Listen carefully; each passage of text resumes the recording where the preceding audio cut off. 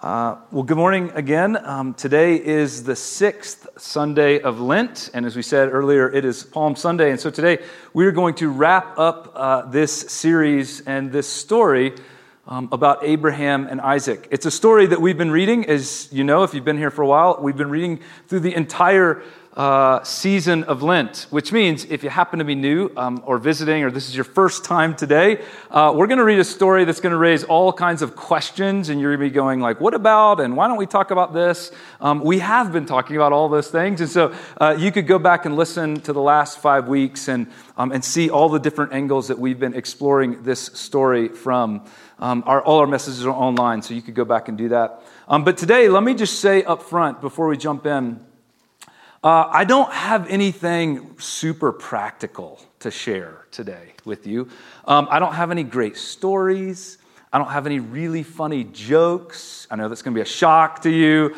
I don't have any great lines that are tweetable today. So Jillian, I know you usually live tweet all of my sermons, but you're not going to be able to do that today. No, I'm joking. I don't have any tips for you to live your best life now.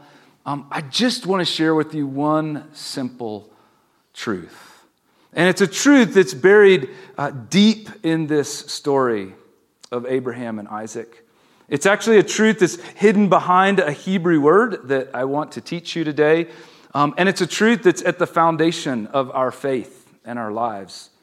And in many ways, it's a truth that is at the heart of what Holy Week is all about. So let's take one more look at this story. In Genesis chapter 22, starting in verse 1, it says this. Sometime later, God tested Abraham. He said to him, "Abraham, here I am," he replied. And God said, "Take your son, your only son, whom you love, Isaac, and go to the region of Moriah. Sacrifice him there as a burnt offering on a mountain that I will show you." Now, I want to draw your attention. We talked about what God is asking of Abraham a lot, but I want to just draw your attention today to the place where Abraham is called to go. I mentioned in the very first week of this series that this region called Moriah is where hundreds of years later, the city of Jerusalem will be built. The city, of course, that Jesus enters that last week to celebrate Passover, the city where Jesus is crucified on Good Friday.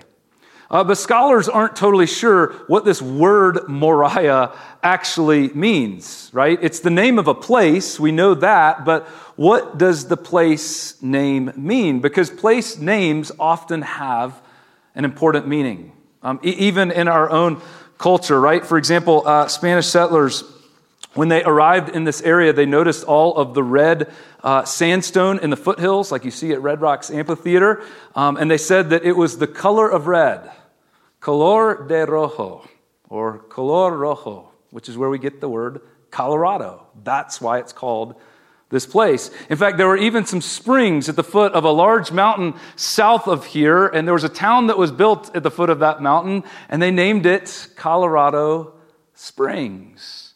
And then just maybe a mile north of here, there's a little river, a little creek that runs, and the Arapaho Indians that originally lived here noticed that there were choke cherry bushes all on the sides of this creek, and so they named it Cherry Creek. You see, place names have meaning, and that's especially true in the Hebrew Bible, and if that's the case, then what does this word Moriah mean? Well, we're not certain, but there's a few other Hebrew words that might be part of the root of this word, and there's a couple of different options, and one of them is really compelling or intriguing. Moriah is very similar to the Hebrew verb ra'ah. Ra'ah. So let's all just say that together. Ra'ah. All right, it sounds strong.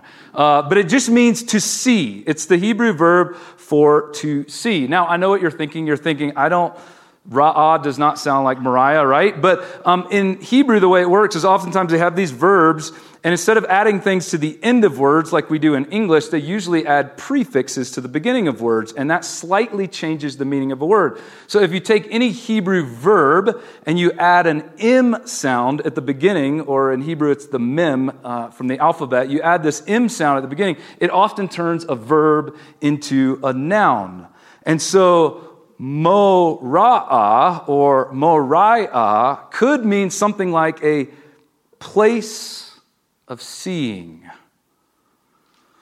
God could be saying, go to the place of seeing, or the place where things will be seen. Some ancient translators, the oldest Latin translation and even the oldest English translation of the Bible, translated it, go to the land of vision, where you'll see something. Or I love what John Goldingay, he's an Old Testament scholar, he translates it this way, go to the place of epiphany. Because epiphany is when you see something new, something that maybe you've never seen before, or you see something in a new and a powerful and maybe in a mysterious way that you've never seen before. And part of the reason that scholars think that Moriah is about a place of seeing, this place of epiphany, is because this verb, ra'ah, actually shows up a number of other important times in this story. Let me show you. Remember that God asks Abraham to sacrifice his son, and we're told the next morning Abraham gets up early, and he gets his supplies ready, and he gets his servants ready, and his son, and they pack up, and they head out. And then it says in verse 4, on the third day, Abraham looked up and he saw the place in the distance. Literally, it says he lifted his eyes and he saw the place of seeing, this place of epiphany. And so he leaves his servants behind at that point, and him and Isaac continue on to the mountain. And then in verse 7, it says, Isaac spoke up and he said to his father, Abraham, Father? Yes, my son, Abraham replied. The fire and wood are here, Isaac said, but where is the lamb for the burnt offering? And Abraham answered, God himself will provide the lamb for the burnt offering, my son. Last Sunday, we talked about this exchange, and I even had a cartoon that I showed you. Do you guys remember that? There was a joke. It was amazing. If you weren't here, you missed it. But here's what I want to point out today. And it's something we all miss in English. The verb that Abraham uses is actually the verb ra'ah. Literally, Abraham is saying, God will see to the lamb. God himself will see to the lamb. God will see our need, and he'll take care of it. God will see to it. And it's in this moment that we see that Abraham deeply believes that God is going to meet him in the moment of sacrifice. God will see him. God will see his son Isaac. God will see what Abraham is doing, and God will somehow see to their need in that moment. Now, Abraham has no idea how God is going to see to it. That's why it's going to be a place of epiphany, right? He can't see how God will actually see to their need. He can't even see a way forward to the other side, because remember, he's called to sacrifice his son. And for the most part, we focus on the fact that it's his son, and how could he ever do that? And of course, that's a huge part of the story. But we forget the even wider part of the story, that God has made all of these promises, and Abraham has to be thinking, God, you promised that you would give me this son. And then you promised you would give me a future, and you would give me a family, and you would give me descendants, and I would have grandsons and granddaughters.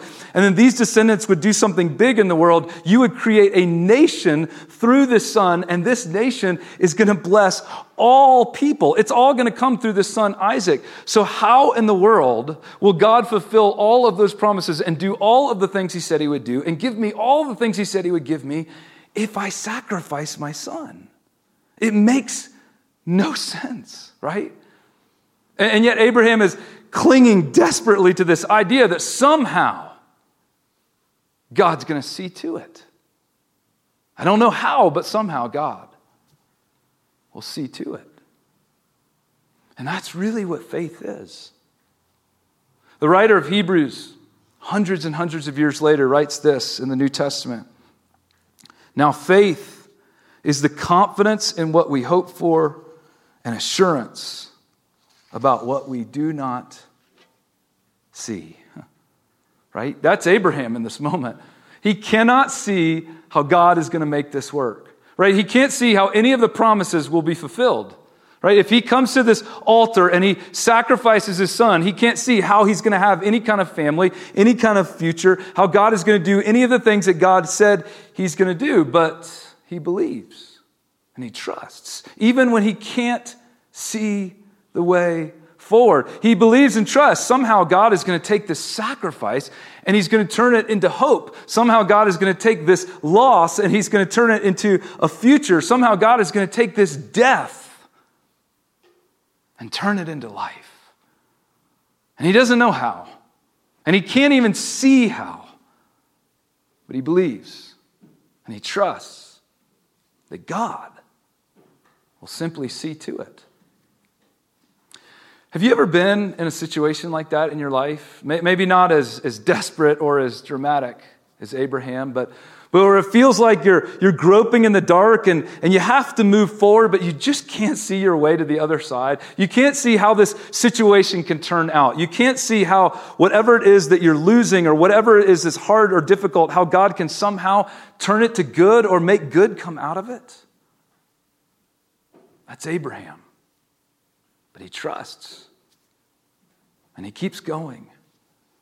And he and his son Isaac go up to the top of the mountain. And there he places his son on the altar. And his son Isaac does not resist. We talked about that last week. His son is probably an older teenager by now. Abraham's an old man. He could have easily resisted. He could have overpowered. He could have refused to go along with whatever was happening. But in the same way that Abraham trusts in God, Isaac trusts in his father. And just as Abraham reaches for the knife, and just as he's about to do what God asks him to do, a messenger from God shows up and he calls out, Abraham, stop, right? Don't do it. Don't go through with it. And then look at what happens next. Abraham looked up, and there in the thicket he saw a ram caught by its thorns. He went over and he took the ram. A ram is just an older lamb or sheep. He took the ram and he sacrificed it as a burnt offering instead of his son. We don't know why Abraham couldn't see the ram before. If the ram was thrashing around in the thickets, perhaps he could have heard it, but perhaps Abraham just wasn't paying attention, or he just couldn't in the moment with everything else going on. But it says he lifted his eyes once again and literally he saw, Ra'ah. He saw that God had seen to his need. He saw that God had seen to his son Isaac. In that moment, in a way that Abraham never could have seen or anticipated or known would happen. And then it says this. So Abraham called that place Yahweh Yireh, which just means Yahweh or the Lord sees to it. And to this day it is said, on Yahweh's mountain, it is seen to. Now, on one level, this story is as troubling and as challenging as it is. I think it can potentially give us hope. That when we find ourselves in circumstances in our lives where we simply don't see a way forward, we can trust God will see to it. Or perhaps we find ourselves in those situations where we're called to make some sort of sacrifice or let go of something, and that's going to involve great loss. And we can't see in those moments, how can this loss become a gain, right? How can this sacrifice turn into fulfillment? How can death turn into life? Abraham reminds us that in fact, we won't be able to see it as we walk up that mountain. We'll have to trust. And whether it's time or money or possessions or dreams or relationships or people or a future, we might have to let go of something without seeing how God is going to fill the void, without seeing how God is going to meet that need, without seeing how God can give us the life and the future that we've been so deeply desiring and that we've wrapped up in the very thing that we're asking to give up, the very thing that represents the life and future. In those moments, we cannot see the way forward. All we see is the loss. All we see is the thing that we have to give up. And we have to trust in those moments of loss and sacrifice that God will see to what we need. Now, on a much deeper level, I think this story ultimately points forward to Jesus. And it is about what Jesus does during Holy Week. He's welcomed into Jerusalem as a king, right? Because the people love him. They love what Jesus provides. He gives healing. He gives wholeness. He gives grace without judgment, which is so different from all the other religious leaders. And they're excited about the future that Jesus is painting. Jesus says a new kingdom is coming, a new way forward, a new future where God's blessing will be on all people. But in a very complex series of events, by the end of the week, the very people that have been singing Hosanna just like we were a few minutes ago have turned on Jesus. And they crucify him. He's forced to carry the wood on his back. He's bound and nailed to the wood on the cross. And on the Passover holiday, when a lamb is usually sacrificed for the people to remember all the ways that God has saved and rescued them in the past, Jesus allows himself to be sacrificed. Now, there's all sorts of details we could try to unpack in how all of this goes down, right?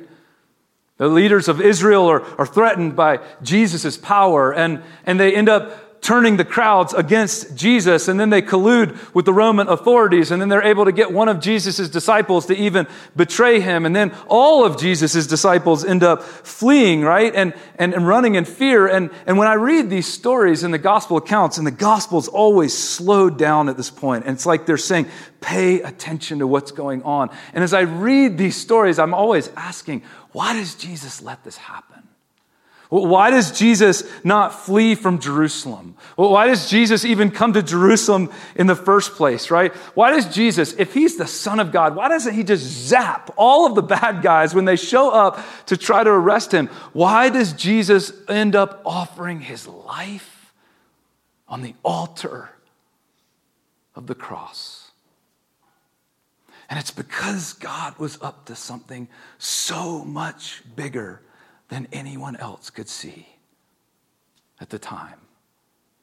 It's because God was seeing to a problem that was not just a problem of his disciples. It was not just the problem of the Israelites. It was not just the problem of all the people living at that time. It was humanity's problem. A problem that we could not see to ourselves. Do you know what we all need? We all need forgiveness, we all need reconciliation, and we all need life after death. We need forgiveness because of all of our failures. The Bible just calls our failures sin, but that's what they are. They're just failures. Failures to live the way that God created and called us to live.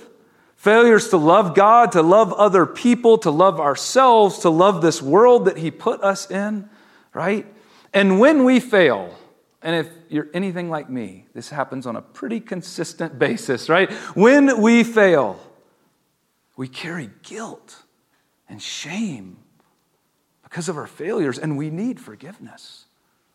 We also need reconciliation because our failures fracture our relationships with everything around us. It fractures our relationship with ourselves. It fractures our relationship with other people. It fractures our relationship with the very earth that we're called to take care of. And more than anything, it fractures our relationship with God. And we need reconciliation in all those ways. But we also need life after death. And I don't just mean the going to heaven after you die sort of life after your death. I mean in all of the loss and death we experience in our lives. Maybe not even physical death, but in all of the ways that we experience loss and death in our lives. We need to know that there's life and there's hope on the other side, right? Because if there's not, we're always going to live in fear. We're always going to live in struggles of power. We're always going to avoid sacrifice or pain or loss or death, right? And so Jesus comes and he takes all of our failures on himself. And he takes all of our guilt and all of our shame. And he takes his place on the altar instead of us. And he takes death upon himself for us, so that we can know forgiveness, so that we can experience reconciliation, so that we can receive life on the other side of death. Jesus sees to all of that in his death on the cross.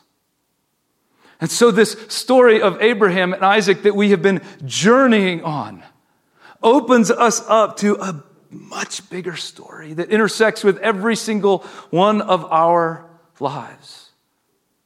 And it's really the story that we enter into this Holy Week. And so as we do that, I want to read for you one more verse from the New Testament. It's from the writer of Hebrews, the one who said, faith is all about believing when you don't see. And then the writer of Hebrews gives us all of these examples from the Old Testament of people who actually did that, who had that kind of faith. They believed and they trusted in God even when they couldn't see their way on the other side. People like Abraham, right?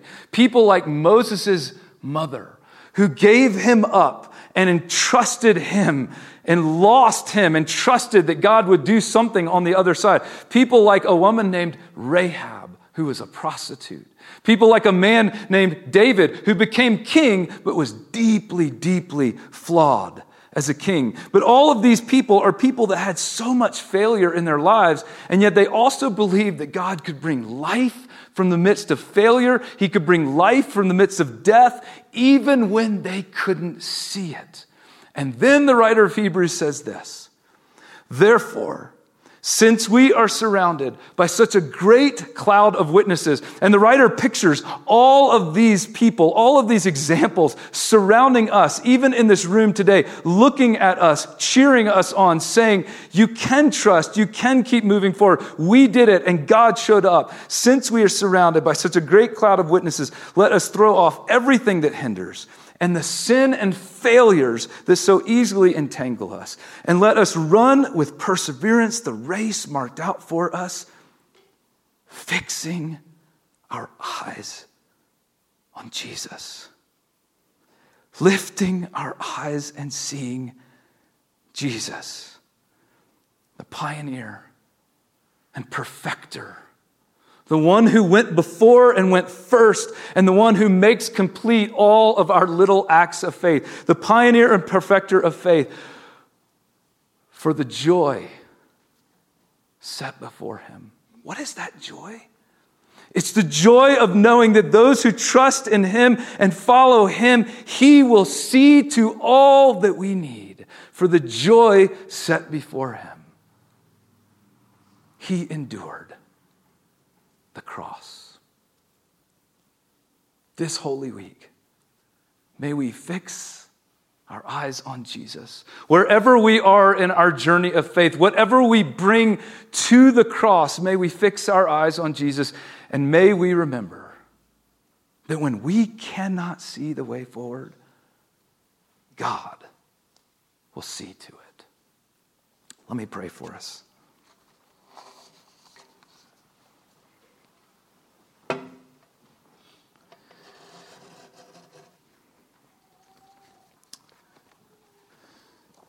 God, we lift up those things that we carry to you today.